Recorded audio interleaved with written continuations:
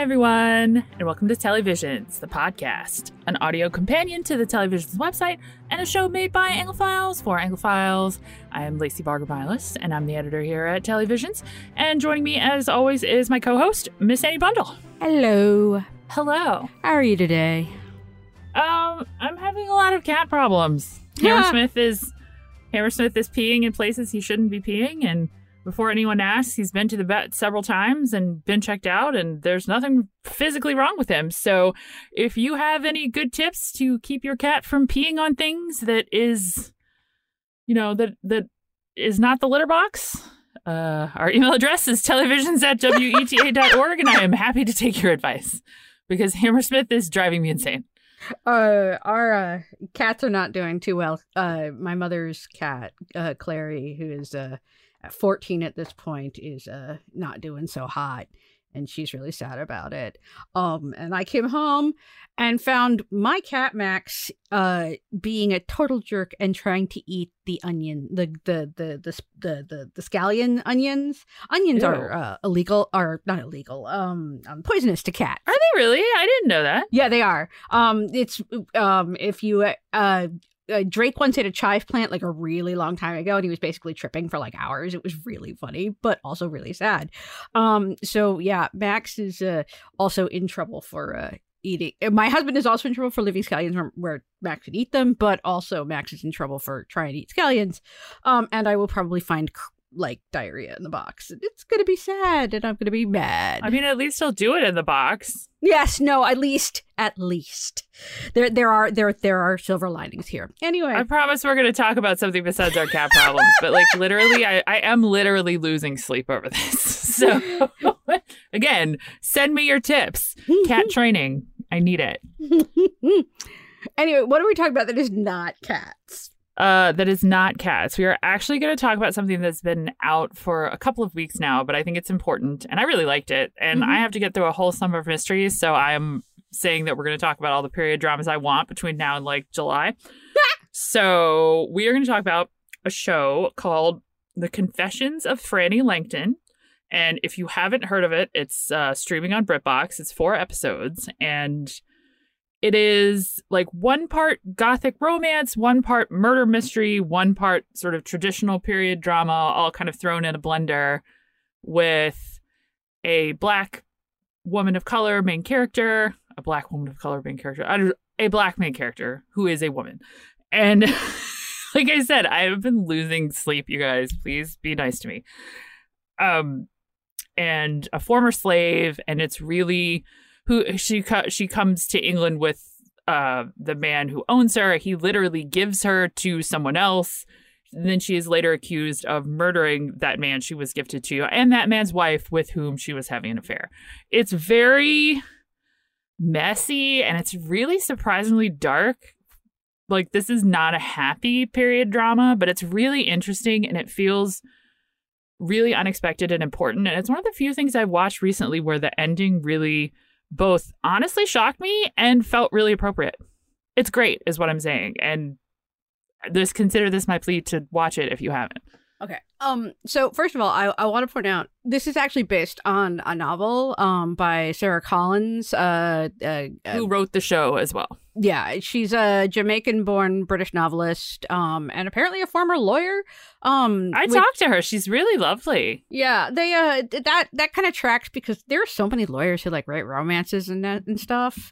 And like I really love the fact that like this is what she's doing. I also just love the fact that the thing about prestige TV is prestige TV loves to base itself on books. And one of the things that we need more of, both in books and in television, is these other perspectives on period and historical dramas. Seeing a historical drama from a Black point of view, from a woman's point of view, from an Indian point of view, from a South Asian point of view, and on and on. Like, we have had enough white male perspectives, and we need more. And one of the ways to get more is to have books that come out, because then TV shows they gravitate towards it. There's a built-in audience that's read the book that will come to the TV show. In the case of The Confessions of Frannie Langton, this was actually an ITVX streaming show that was part of their kind of debut package back in like December and January when they launched it. Basically, they folded in BritBox UK and ITV streaming and whatnot, and they basically like had a package of shows that they sort of launched with, one of which was A Spy Among Friends, and this was another one. And BritBox is partly owned by ITV, so it was a natural fit for it to come to BritBox here. Unfortunately, that means that it's not going to be on, say, like PBS, where it might get a larger audience, which is one of the reasons why after I watched the first episode, I hadn't even gotten through the whole season. I literally I slacked Lacey and I was like, can we make room for this on the podcast? I mean, I've been talking about this for a while because I reviewed it and I also interviewed the star and the writer, and like it just feels really fresh in a way that I feel like we don't get a lot. When I talk to Sarah Collins, which I promise I will stop saying, I sound like such a tryhard. Anyway, one of the points that she made that I think is actually really important was she was talking about how she loved Gothic romances. Like she loved Wuthering Heights and all of the Brontes, basically. But that she never felt like there was a place for her in those stories, and that she wanted to write a Gothic romance with a Black woman at the center of it. And I mean, I think she wrote something that's a lot more than just a Gothic romance, but that is where the impetus for it came from. Okay. We should probably summarize the plot better than I did. Okay, so Frannie Langton is basically she was born a slave in Jamaica, and she was the property of John Langton, hence her last name. John Langton is this dude who is basically like trying to prove that Africans aren't human.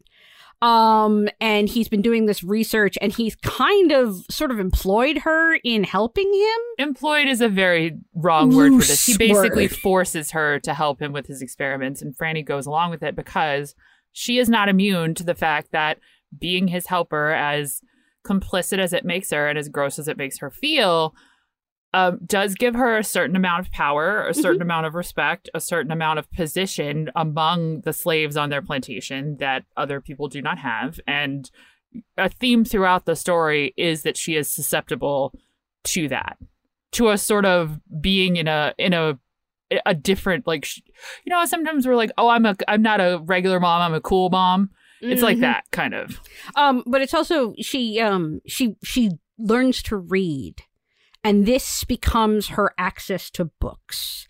And there's also that she gets that basically this gives her an escape that she didn't have without it. And yeah, she basically gets to sort of like be one of those people who's less oppressed than the others oppressed around her. Right. Oppression Olympics. That's a fairly good phrase. Yes, there we go. Anyway, so she goes to basically Langton takes her to the UK, and she goes with him. Yeah, I was like, we have to make sure in all of this that we phrase this, and because there are points later in the story where Frannie does get to make some choices. Here, she does not have a lot of choices. She is someone's property. She does not choose to go to England. She is taken to England. She does not choose to stay with the couple that she is eventually accused of murdering. George Benham and Marguerite.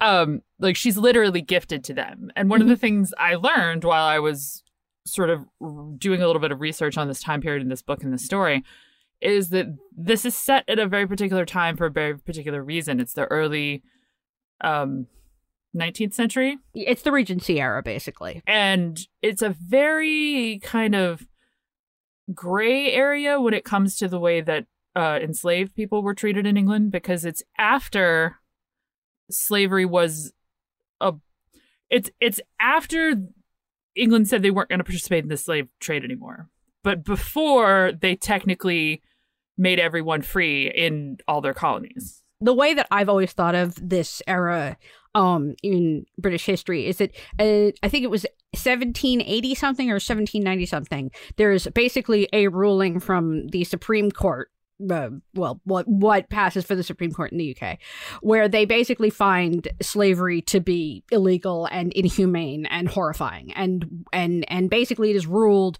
that slavery needs to be outlawed. So slavery is outlawed. The problem is that the entire monarchy and aristocracy all of their money is in slaves and in sugar and so there's this era where all of their money is tied up in it, and they can't really separate, because if they did, the economy would crash. The bright line is that I knew I had notes on this, and I found them while anyone was talking. Goody. In 1807, the UK abolished the international slave trade. Okay. Yes. So, but emancipation was not enacted until 1833. There we go. So that is a multi-decade period where it's a really weird gray area. Like in England, if you were to step on the soil of the United Kingdom and you were an enslaved black person, you would be free.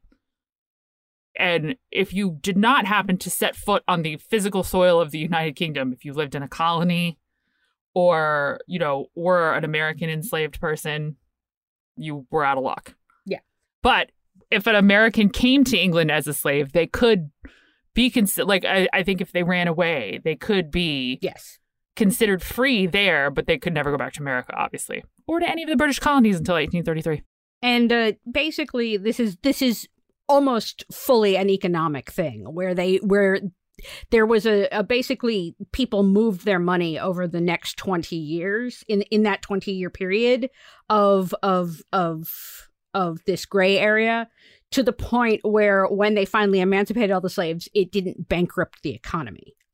Well, it also didn't change that much, not immediately anyway. Because and especially even during this gray area, although, the slave trade was abolished, a lot of Black Britons did exist. There were quite a lot of them, actually, were often exploited and forced to work. Like, you see this happen to Frannie, forced to work very demeaning jobs that they didn't actually sign up for, and are generally treated like slaves, just not whipped.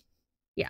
And she doesn't have anywhere else to go. Like, these people don't have anywhere else to go, so they just do it. They're like slaves, but called something else and treated slightly better. And honestly, like, Regency romances are a thing. Okay, we got Bridgerton, we've got Jane Austen, we've got all of these like Regency set pieces. And this is the very first time I have watched a story on television in which we see this side of the Regency era. And for me, that was one of the big reasons why I wanted to talk about this show, because I think that getting these perspectives, getting a different perspective, learning about the parts that we don't know, because history is whitewashed. And I mean that, and I mean that as a pun, and I don't mean that as a pun. Like, history has whitewashed this. And this is not something that England basically gets to go around saying, hey, listen, we abolished slavery and we emancipated everybody. We didn't even have to have a war about it, right? Like, and no. I mean, if you look at something like Bridgerton, which has made a lot of sort of cultural hay out of the fact that it has cast diversely in its period series,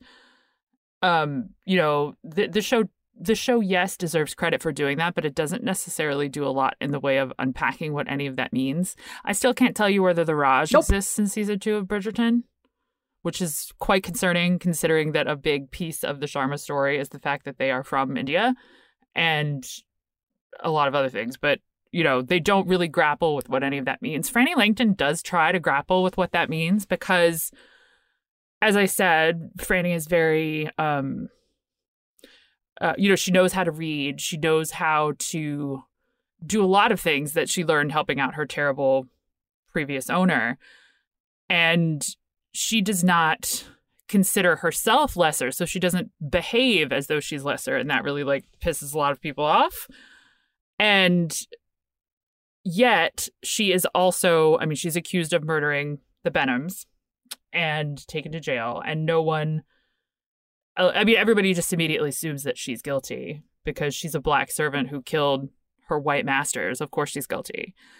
And there are just really, and there's a subplot, which isn't super important to the sort of larger story of whether Frannie did it or not, about black sex workers who did find a certain level of independence and agency by working in that particular trade during this time. I learned a lot from the show, to be honest with you guys.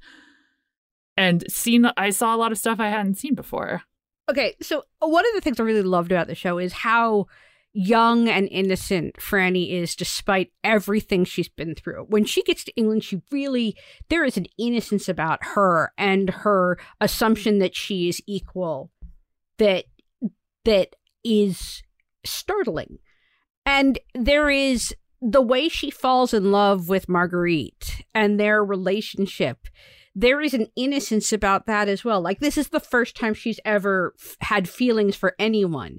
And there's almost a Romeo and Juliet teenage infatuation to it in a way that's not that's inherently, well, I mean, obviously it's unequal because Marguerite owns her. So there's something inherently unequal in their relationship anyway. Technically, I think she just works for them, but it might just be on paper. I'm not sure. She doesn't have anywhere else to go, so it's sort of like a moot question a little bit, because if she doesn't, I mean, there is a period where she leaves the Benhams for a little bit and she goes to stay with her friend who basically runs a brothel, and that's the only other option for her. The thing is that, like, even if she's not actually a slave, Marguerite is still her employer. So yeah, there's and it's almost like she seems almost unaware of their power, of their power differential. Like, Frannie almost doesn't seem to see it at first. And then when she finally does see it, it's too late. I don't know. I found her as a character to be a fascinating blend of innocence and naivete, and yet also, like, she knows she's complicit. Mm-hmm. And she feels real shame over it too, because I don't know if we mentioned this, but we probably should have. The story's sort of told over two timelines. One of which, the show opens with her being found in bed with Marguerite's dead body, and her husband and Marguerite's husband George is basically dead in the parlor downstairs. But Frannie has a laudanum addiction and doesn't remember the night before, so she's arrested and taken to jail. And while she is in jail, we start seeing the show unspool the story that she's writing down, which is the story of her life and how she came to England and how she met the Benhams. And so it's a dual narrative thing going on that really each piece informs the other piece. Yeah. And by the end of episode 4, when she's on the stand, she finally actually unspools the last thing that happened before she was brought to the UK, and the reason that her laudanum addiction basically exists, like why the pain that she's in, what it actually stems from, more than just being complicit, more than just feeling guilty. Like, there is an actual, like, there's a moment of she feels a lot of shame over a specific event. Yeah. And you finally get that at the end of you finally get that in her testimony for episode 4. And then you also find out, like, whether or not she did it. And she actually, it's almost like she remembers it as she tells it. And like she keeps saying at the end, I had to go on trial for this. I couldn't just confess because I needed to know whether or not I'd actually killed Marguerite. I needed to know. And it's a quite a powerful thing. And, you know, I don't want to spoil whether or not she's guilty. I really do find the ending very interesting. Like, and I kind of want to talk about it, but it's really, I think, more effective if we don't. So you sort of go into it not knowing. The thing is that it's actually a very complicated ending, because she is kind of guilty, but she's also kind of not. And the show doesn't make any bones about that. They don't try to turn her into an innocent figure who has been wronged. And they don't try to make her into an evil person who wronged people. It's just that this is what happened, and it's complicated, and the ending is the right one, but it's also sad, but it's also not. Weirdly empowering. Yeah. I don't know. It's very strange. It's really well done. I watch a lot of TV, guys. Very little surprises me anymore. But this show legitimately did surprise me. I think, for a lot of reasons. I mean, I went in assuming that she would be 100% innocent and that she would turn out to be wronged, and that, like, one of the family members that gets mentioned in the early going, who all clearly hate her, framed her in some kind of way. Like, I totally was ready for that ending, and then it was like, no, you don't get that. You don't get something clean. And I really appreciated that, because so many mysteries don't let you have a messy ending. Mm-hmm. Like, it has to be very clearly laid out. Yeah, because mysteries are inherently about restoring order from chaos. Like, that's why we watch them. Mm-hmm. And somehow though, even talking about the show like a mystery feels wrong. Yes, there is a mystery in it, but I think it's really, I don't know, I'd more inclined to call it a romance or a love story, because that's where all of it comes from. I don't know, it's very complex. Yeah. And at one point she says, if there's one crime that I truly committed, it was being a woman in love with a woman. And that is, in a way, like, you know, that's ground zero. That's really where it all stems from, is that she fell madly in love with this French woman who she couldn't have. Let's talk about Marguerite for a second, who's a very interesting character in her own right. She clearly is unhappy. She clearly, although she on paper has more status and power than Frannie does, she is just as trapped. She's just as much possession as Frannie is to George. She doesn't have any more control over her. Yes, she's rich. Yes, she's an aristocrat's wife, but she has almost no control over her own life or her future. Mm-hmm. And she doesn't want it. Like, at one point, Frannie tries to say, let's run away. And she goes, what do we do? Get a cottage by the sea? And just like, I think she does want it, but on her terms. But then again, I also think she's incredibly lazy. I don't know how I feel about Marguerite. I don't know how I feel about their relationship. There are definitely moments in this show where I question about, like, how much of it is even real. That Margaret is basically playing with her. There are definitely moments where it almost feels like, and that's what I said, like, that's why I said, like, there's so many times when, like, Frannie feels so naive that she buys that what Marguerite is basically selling, that Marguerite is basically bored. And that this is something that she can play with and pleasure herself with and have fun with. And Frannie is 100% like heart eye emojis. I think they both find kind of this sounds very Hallmarky, but like a freedom a little in each other, like a catharsis with each other that they don't get from their day-to-day lives. But I definitely did, at multiple points, question whether their feelings were genuinely love for one another, or whether either or both of them were into the sort of politics, like convenience of it, really. Yeah, and also the idea of it. Like, that's why I said that, you know, Frannie's very much feels like this sort of Romeo and Juliet, over the top, you know, infatuation. She's in love with the idea of Marguerite more than the reality of the woman. I do like that they don't do the thing that a lot of shows that have queer relationships at the center spend a lot of time doing, which is where they sort of waffle about it or feel ashamed of it or otherwise, you know, it's just sort of a fact of who they both are, and it's like that's not the story. Yeah. As I said earlier, like, Frannie says, my one crime is being a woman who loved a woman. But honestly, like, she's not ashamed of it when she says that, and she's actually kind of proud of the fact that this is who she is, and this is what she is, and she doesn't and she doesn't feel any shame for it, and she doesn't want the world to think that she is ashamed of it.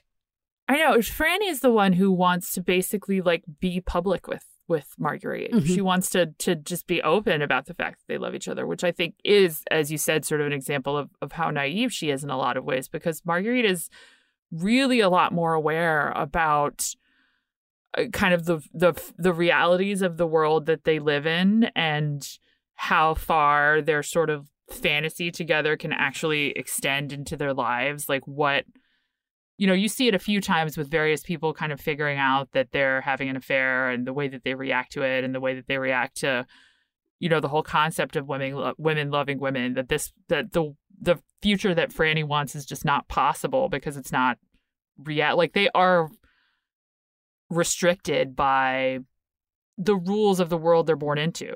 Yeah. And I don't think Marguerite wants to give up what she'd have to give up in order to live that way. You know, she's not like, one of the other shows that I thought of when I was watching this was Gentleman Jack. which is also a Regency set series that it's about two women, and Anne Lister and her wife Anne, and her wife Anne gives up a lot to be with Anne. Right? Like, she gives up a lot to be with Lister, and she's willing to sort of live, with that. And Marguerite is just not that kind of person. Like you get that loud and clear that she would never be that kind of person. Even if Frannie were to be like Anne Lister with money and status and household, that she still wouldn't do it because she simply couldn't stand to be that. Yeah, I think that's very possible. I think going back to Sarah Collins's love of Gothic romances and of Wuthering Heights in particular, I do get real Kathy Heathcliff vibes from this because I don't doubt that their affection is genuine. I'm not sure that I fully have come down on a side of whether I think they're really they're both really kind of pulling in the same direction in terms of what kind of relationship they want. But I don't doubt the genuineness of their feelings. I also don't know that I think they're good for each other. No, that is the other thing that I think is also they're toxic in the same way that most Gothic romances are on some level toxic. Absolutely. That is one thing that I 100% agree with, is that there's again, like, as I said, for Frannie, it feels like infatuation. For Marguerite, it feels a little bit like boredom. But, even if there is like genuine affection that they find for each other and a genuine love story that they do sort of build from, where they came from to get into this relationship is toxic. And that when the roots are toxic, the plant will always be toxic, even if it manages to find some beauty. And that really is sort of like how I felt about their relationship, is that it was at its base too toxic to ever live. I also I have to say, I really loved Sophie Cookson, who plays Marguerite. I know. I feel like I spend a lot of time talking about how good Carla Simone Spence is, but I don't think she would be as good if Sophie Cookson wasn't so good. Yeah, she was Christine Keeler in The Trial of Christine Keeler, and it took me about halfway through the series for me to suddenly realize that's who she was. But I thought she was just so good. And I thought the two of them together are so good. And, there's a level where, like, Stephen Campbell Moore, who plays George, is kind of, he almost doesn't have to do much more than just, like, be evil, because they're so good that he's just kind of like, yeah, and I just stand here and be evil and you do everything to me. And I kind of love that, because in so many of these shows, like, the women sort of stand there and let men do all the work, and in this one it's very much the women who are doing all of the acting work, and George is just kind of there as a wall. The only real memorable man is John Langton, who is just horrifying. Yes, that's Stephen McIntosh. Oh my God, he's creepy. And he is, like, honestly, like, there's a moment where he gets dragged out of court screaming obscenities at Frannie, and it is a cathartic moment, even though I knew somewhere in the back of my brain that it probably would never actually happen. I thought he was so good. Stephen McIntosh is he's been in so many things. He's just one of those guys. Like, he's that guy. He was in a season. Hey, it's that guy. Yeah, he was in a season of Luther. He was like, where else have I seen him? I'm pretty sure I saw him in Dalglish. I'm pretty sure I've seen him in other stuff. He's just recognizable that way, except that he has, those giant ass sideburns, because it's, the Regency era, and that's what they have on their faces. Not a great look. And actually really helps kind of hide the fact that he's that guy for a while, because you're sort of like, have I seen him before? And the sideburns are so distracting that you kind of don't realize that you've seen him other places or place him until, like, you go a couple episodes in. Anyway, sorry. Oh, you know what we forgot to talk about? What? Laddie. Oh! I found Laddie to be a very fascinating character, because one of the things that I kept basically Laddie is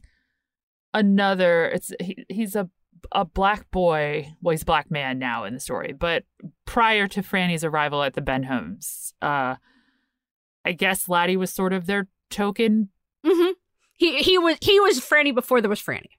He was the last one who got brought over, basically. Which when you think about it, is really uncomfortable, and kind of once you realize exactly how he exactly his many relationships to the various members of that household, it's really uncomfortable, and it really makes you look at even at Marguerite in a different way too. Oh yeah.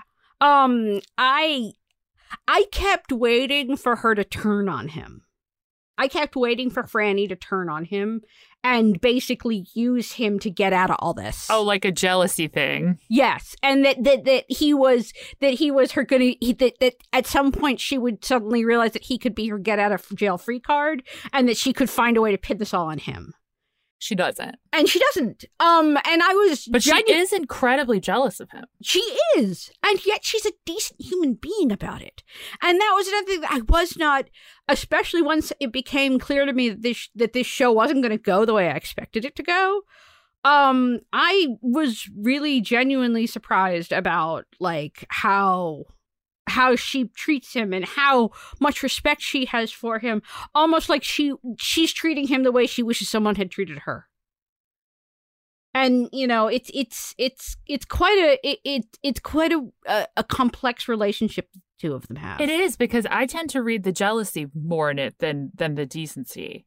Mm-hmm. Because I think she's incredibly jealous of Laddie, mm-hmm. and she resents his presence whenever he's around.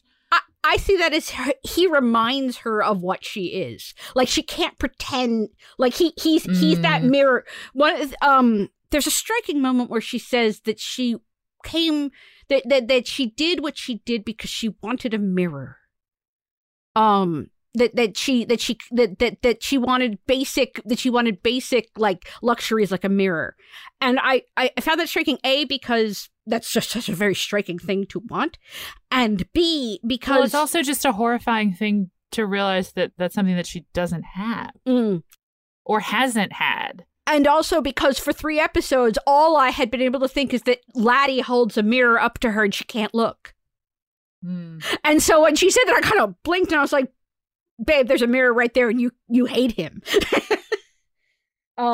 So yeah, like their relationship is so complex and so fascinating, and the fact that she doesn't turn in on him is another way this show really differs from your usual tropes. Mm-hmm. Especially this being a gothic romance, because usually something like that, like they accuse them and then at the very, very end the guilt comes out and they have to take it all back. And here she just never even does it. You know? Anyway. Oh, you mean like frame him or something? Yeah, like or accuse him. Mm-hmm. In a traditional gothic romance, I feel like that would be a whole arc of her accusing Laddie of him being taken away, of the guilt eating her, and then her having to need to say that I have wronged him, and that being actually part of the guilt that drives her to be guilty of whatever it is she's guilty of. You know, like it's the cover up, not the crime guilt. Yeah, and it just never materialized, and I was really surprised. I think out of I don't know why this is, but I think out of the whole show, I feel the sorriest for Marguerite. Like I do though, because she has so much and she can't appreciate any of it, which is a moral failing, to be sure, in some ways. But everyone in her life is a jailer.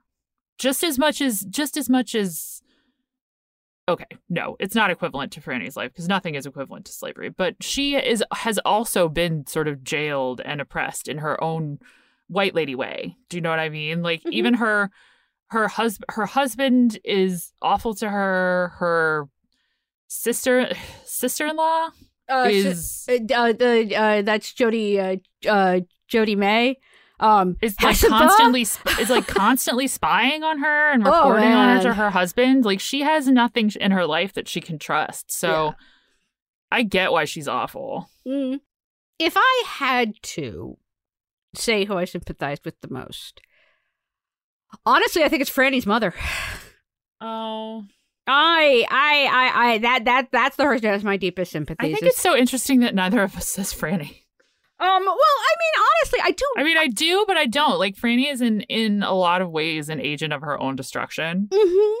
She's kind of an anti-hero in that sense, in the traditional anti-hero sense. Like, she's like the ad exec in Mad Men or Walter White in Breaking Bad, where you love them but you don't love them because you know that that they are guilty because they put themselves there. But I think Carla Simone Spence also plays her in such a way that it makes it very that she doesn't want your sympathy. Mm. And I think that's actually deliberate, that she absolutely never wants to be a victim. And she plays the character that way.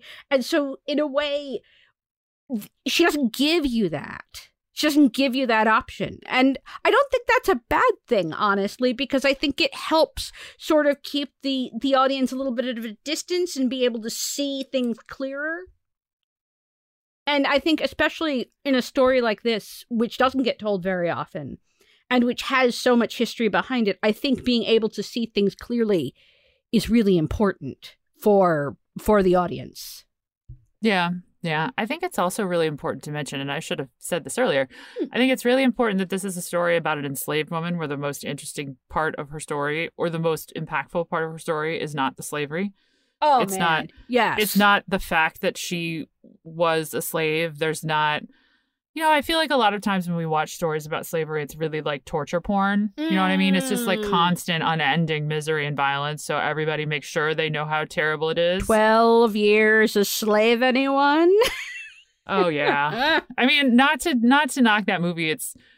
I've watched it all one time, and that's enough for me. The performances are incredible, but it's like 2.5 hours of just a lot.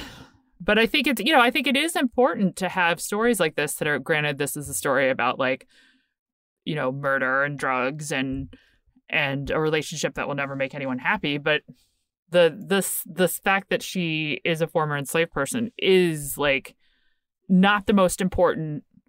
It's not the most important thing about her. It's not the only thing that ever happened to her. Yeah, I mean it's her trauma, shall we say? But it's not the thing that defines her. Mm-hmm. And she refuses to let it be the thing that defines her.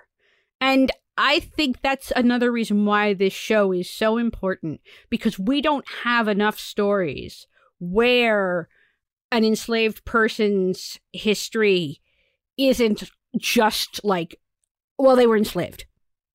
Like that, we don't have enough of those stories out there, and we need more of them. We need more. We need more historical period dramas that are about Black characters that aren't just about, well, they were enslaved. Like we need. People are more than one thing. There's so many levels to them. And they deserve stories about those other levels. Exactly. Well, also because Black people existed in Britain during this time period, and they did things other than be slaves. Mm-hmm. Yeah.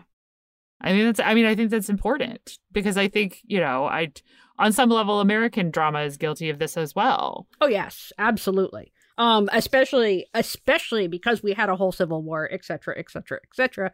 And there's a whole lot of we never actually dealt with any of it afterwards, et cetera, et cetera, et cetera. So yeah, that is a problem that we have in our culture too. But I think honestly that the fact that the UK is sort of downplays its slavery narrative is one of the reasons why this story could exist and not focus on the slavery in a way that Americans kind of have trouble with.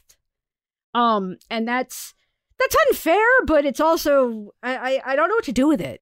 I also think that the UK has this tendency, and you talked about this a little bit earlier, to be very look how progressive we were on this issue. And you look at Queen Victoria basically adopted a girl from Africa who she was gifted in the exact same way, and called her goddaughter for the rest of her life. But that's kind of weird, guys.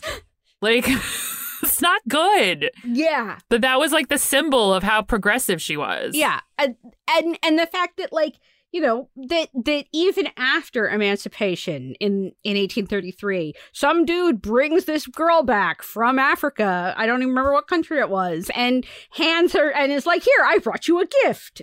And that's still happening. And Victoria had to accept that gift. because she didn't want to offend the dude. And that's so screwed up.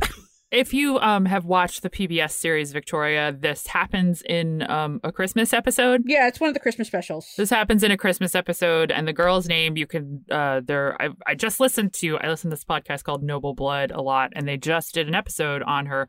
Well, probably they didn't just do it. I'm very behind on all my podcasts. I just listened to it. And her name was Sarah Forbes Bonetta. Mm-hmm.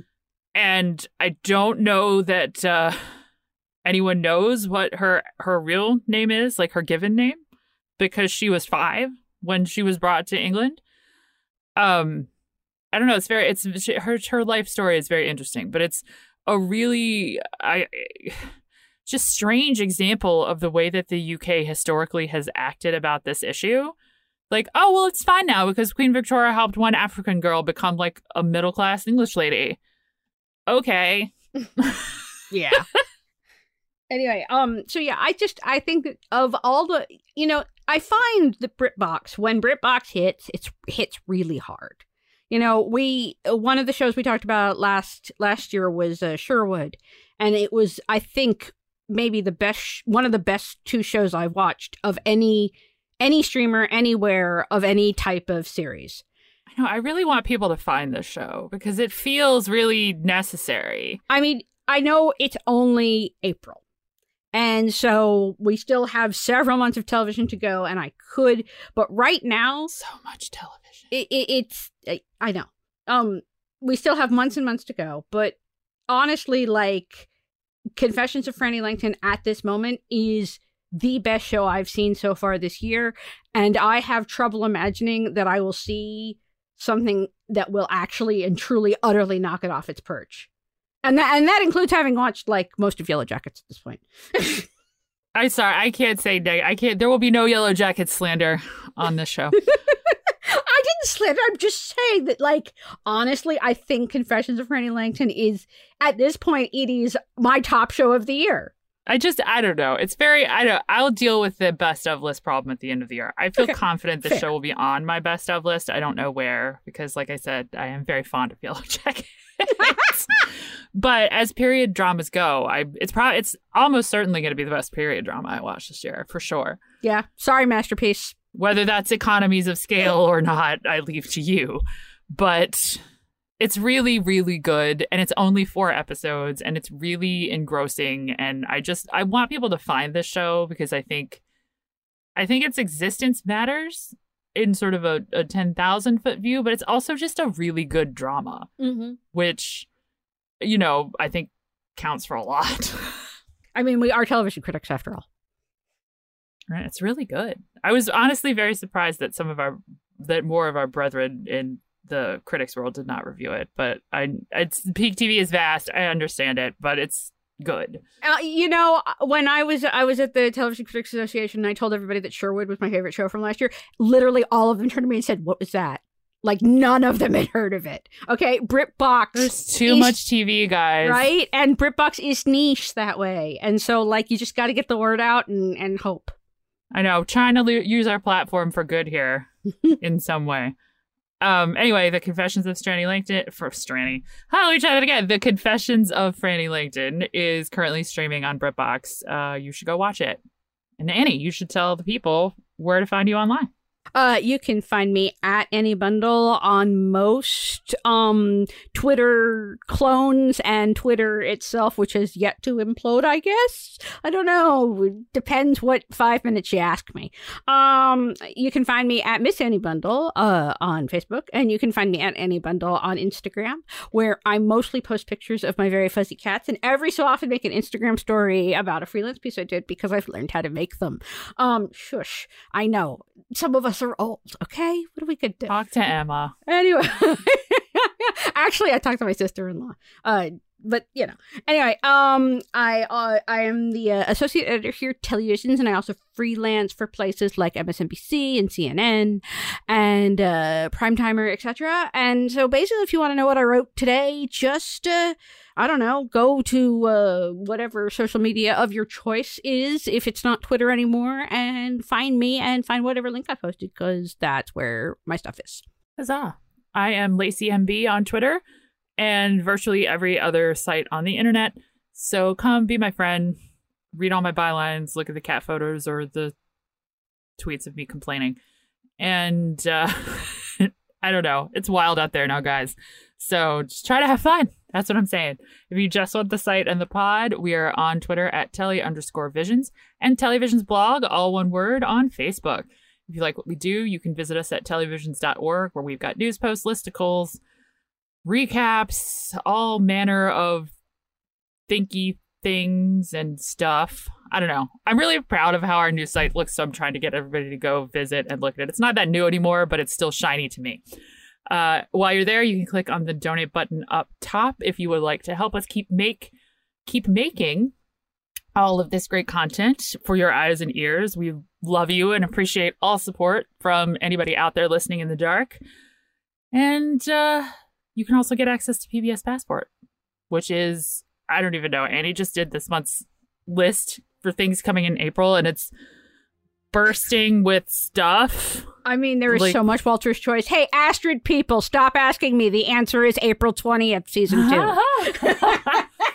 2. But you can also watch Sanditon, Marie Antoinette, and Tom Jones when it drops at the end of April. So mark your calendars, and I don't know. It is peak bloom still somehow where we are. I went down there last weekend, and it was beautiful. I hadn't been down there since before the pandemic to look at the trees, and neither apparently had the thousands of other people who joined me on that excursion, which was a lot. But they were beautiful. It's really beautiful out. Let's all enjoy the weather here for the next 2 weeks before summer hits. The armpit of summer arrives in just a month or so.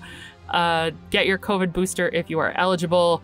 Allergy medicine if the trees are as active around you as they are around me.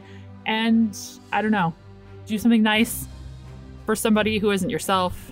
Be kind to your neighbor. Say hi to a stranger. It is the season for self-improvement and a whole lot of religious holidays. So if you're celebrating, please have a good time doing all of that. And we will see you next week on some other incredible topic, I'm sure. We appreciate you. Thanks for listening. We'll see you next week.